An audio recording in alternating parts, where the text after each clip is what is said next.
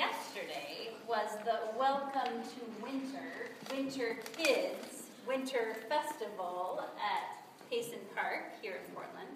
And this has been an annual event for some time, and I have known about it, but I have somehow avoided it.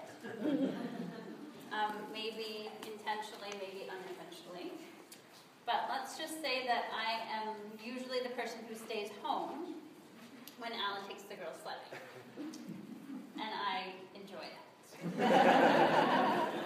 I don't really like to be cold. I have the longest winter coat you can buy. And when that coat is not warm enough, I have my grandma coat that I get out that's made for the 10 degrees and below. Because I really, really do not like to be cold. I love winter.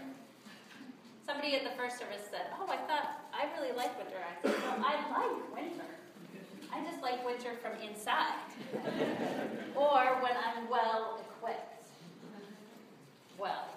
So yesterday, I worked pretty hard at getting well equipped because I was actually excited about this event. And Alan, I knew, had a commitment that was a conflict. So I was the person that was going to take the girls. So I had my long johns on, and my leg warmers on, and my fleece pants on, and my snow pants on, and equal layers on the top as well. The problem, and I got the girls dressed in somewhat like manner as much as I could, because I don't want them to be cold either, you know. They don't mind it as much as I do, I discovered.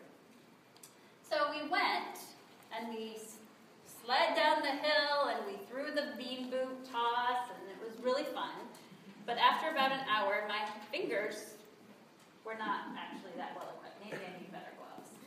So they were about to fall off. But we got into the car, and cars are a gift in winter. Do you know that? There's no wind. As soon as you get in a car and you shut the door, there's no wind.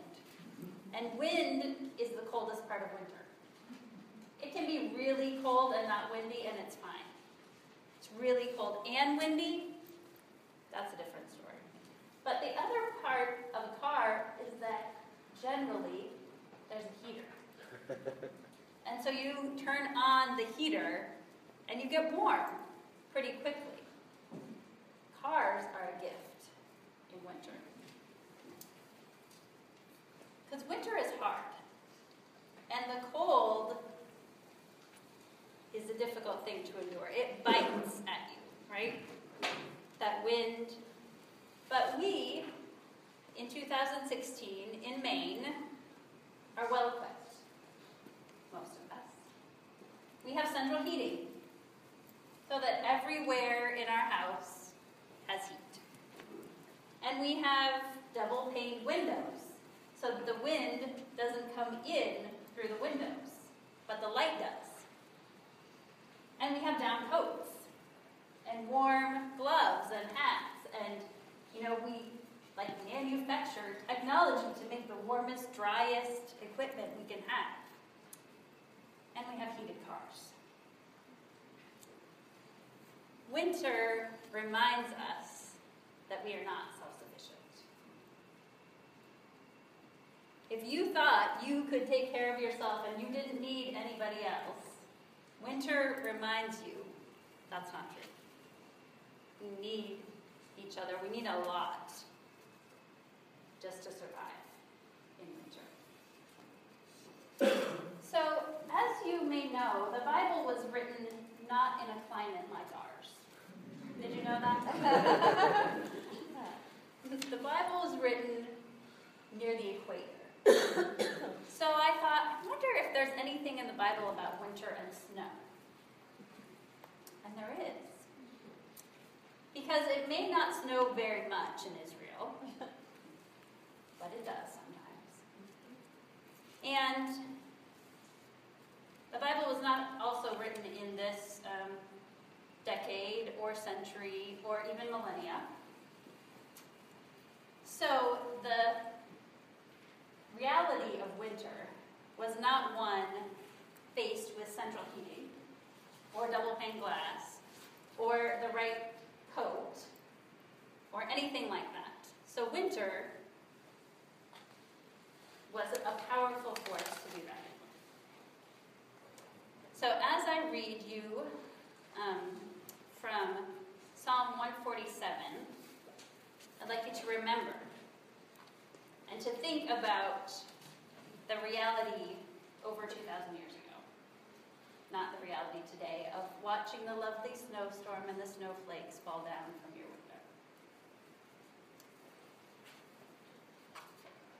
Praise the Eternal. It is good to sing praises to our God, for praise is beautiful and pleasant. The Eternal, architect of earth, is building Jerusalem, finding the lost, gathering Israel's outcast. God binds their wounds, heals the sorrows of their hearts. The Eternal counts all the stars, carefully fixing their number and giving them names.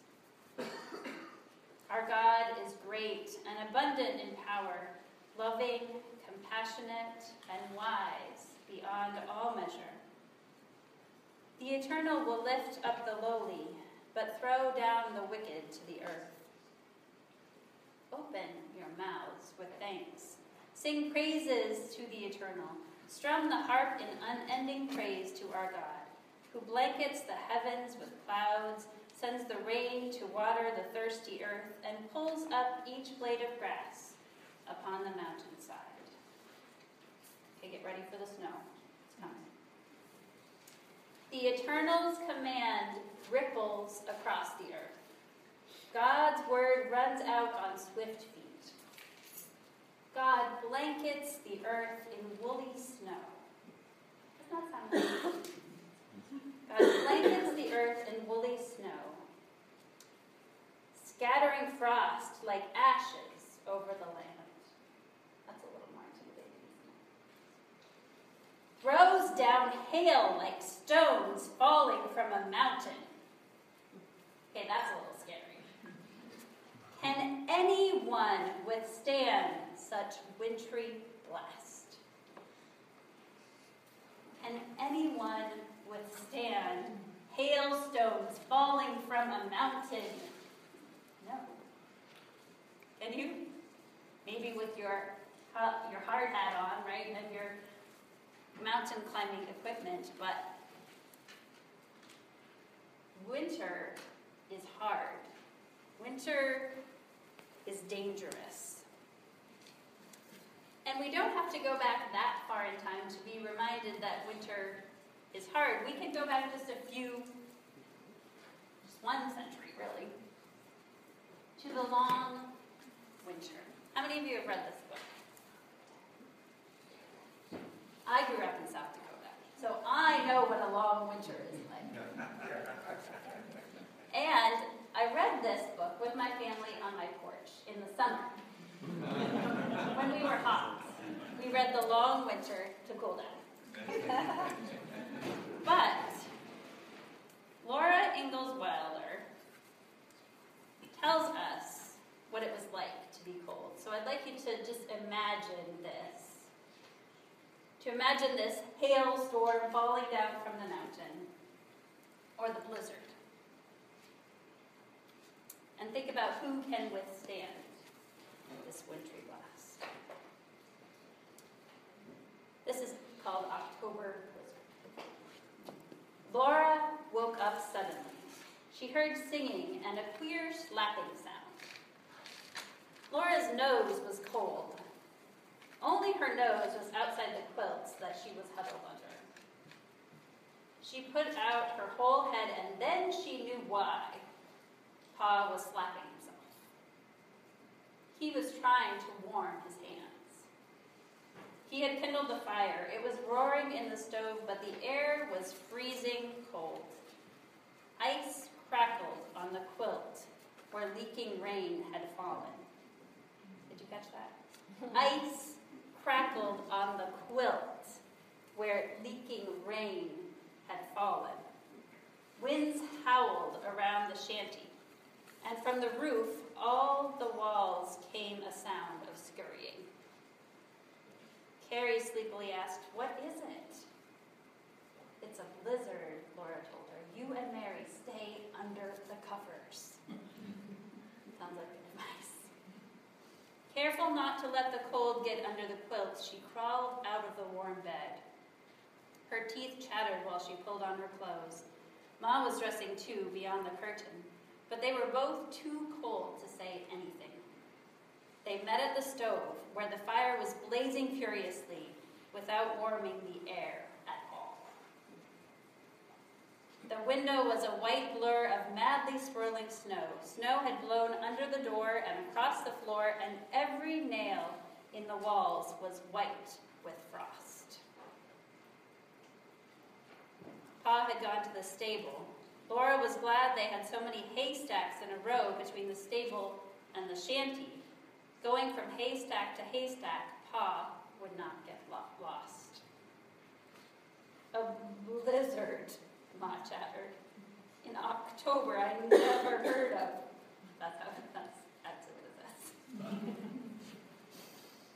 She put more wood in the stove and broke the ice in the water pail to fill the tea kettle. The water pail was less than half full. They must be sparing of water, for nobody could get to the well in that storm. But the snow on the floor was clean. Laura scooped it up into the wash basin and set it on the stove to melt for washing it. There's a little winter reality, right? It's a little bit different than our experience of winter in general, with our running water and our central heating and our walls that keep the cold out and the heat in. In our reality, sometimes we forget that we aren't self-sufficient. Sometimes we think that we can make it on our own and we have enough to get through. But the winter season reminds us that we need so much help and so much assistance just to survive. We really can't make it on our own.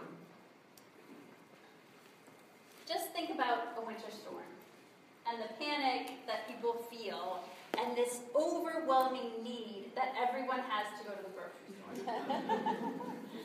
Right? It doesn't matter what you have at home. You think that if there is a blizzard coming, I must get to the grocery store for potato chips, right? Or gallons of water. Because we do not believe that we could ever have enough. Right? We could never be secure in how much we have. We always need a little bit more. And some of us here in Maine feel like we've sort of missed out on that. That adrenaline rush that you have right before a storm, right? And then that beautiful, sacred time when all you can do is sit at your window and watch. It's a gift. And we may spend more time in solitude in winter because we spend more time indoors. But even when we do that, we are reminded of how much we still need each other, how much we need relationships. We live in a place where the season of winter always reminds us that we can't just float along in life in our own whims and desires. We must take care of one another. We must remember that we can never have enough to feel totally secure. And it's only God's presence with us in the midst of that wintry blast, or in the warming spring, that can reassure us that we are enough, that we have enough. And we have enough warmth that we should be sharing it with one another. So there is hope. And I didn't read to you the end. or the next verse in that psalm.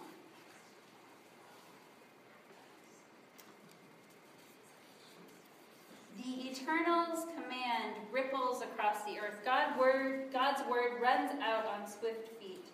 God blankets the earth in woolly snow, scattering frost like ashes over the land, throws down hail like stones falling from a mountain. Can anyone withstand such wintry blast? But the Eternal dispatches a word, and the thaw begins. The spring winds blow, gently stirring the waters back to life. Spring will come. But for now, enjoy the winter. There's not really much choice. So just take it in all its beauty and profoundness, and stay warm. And do what you can to make sure others stay warm in body and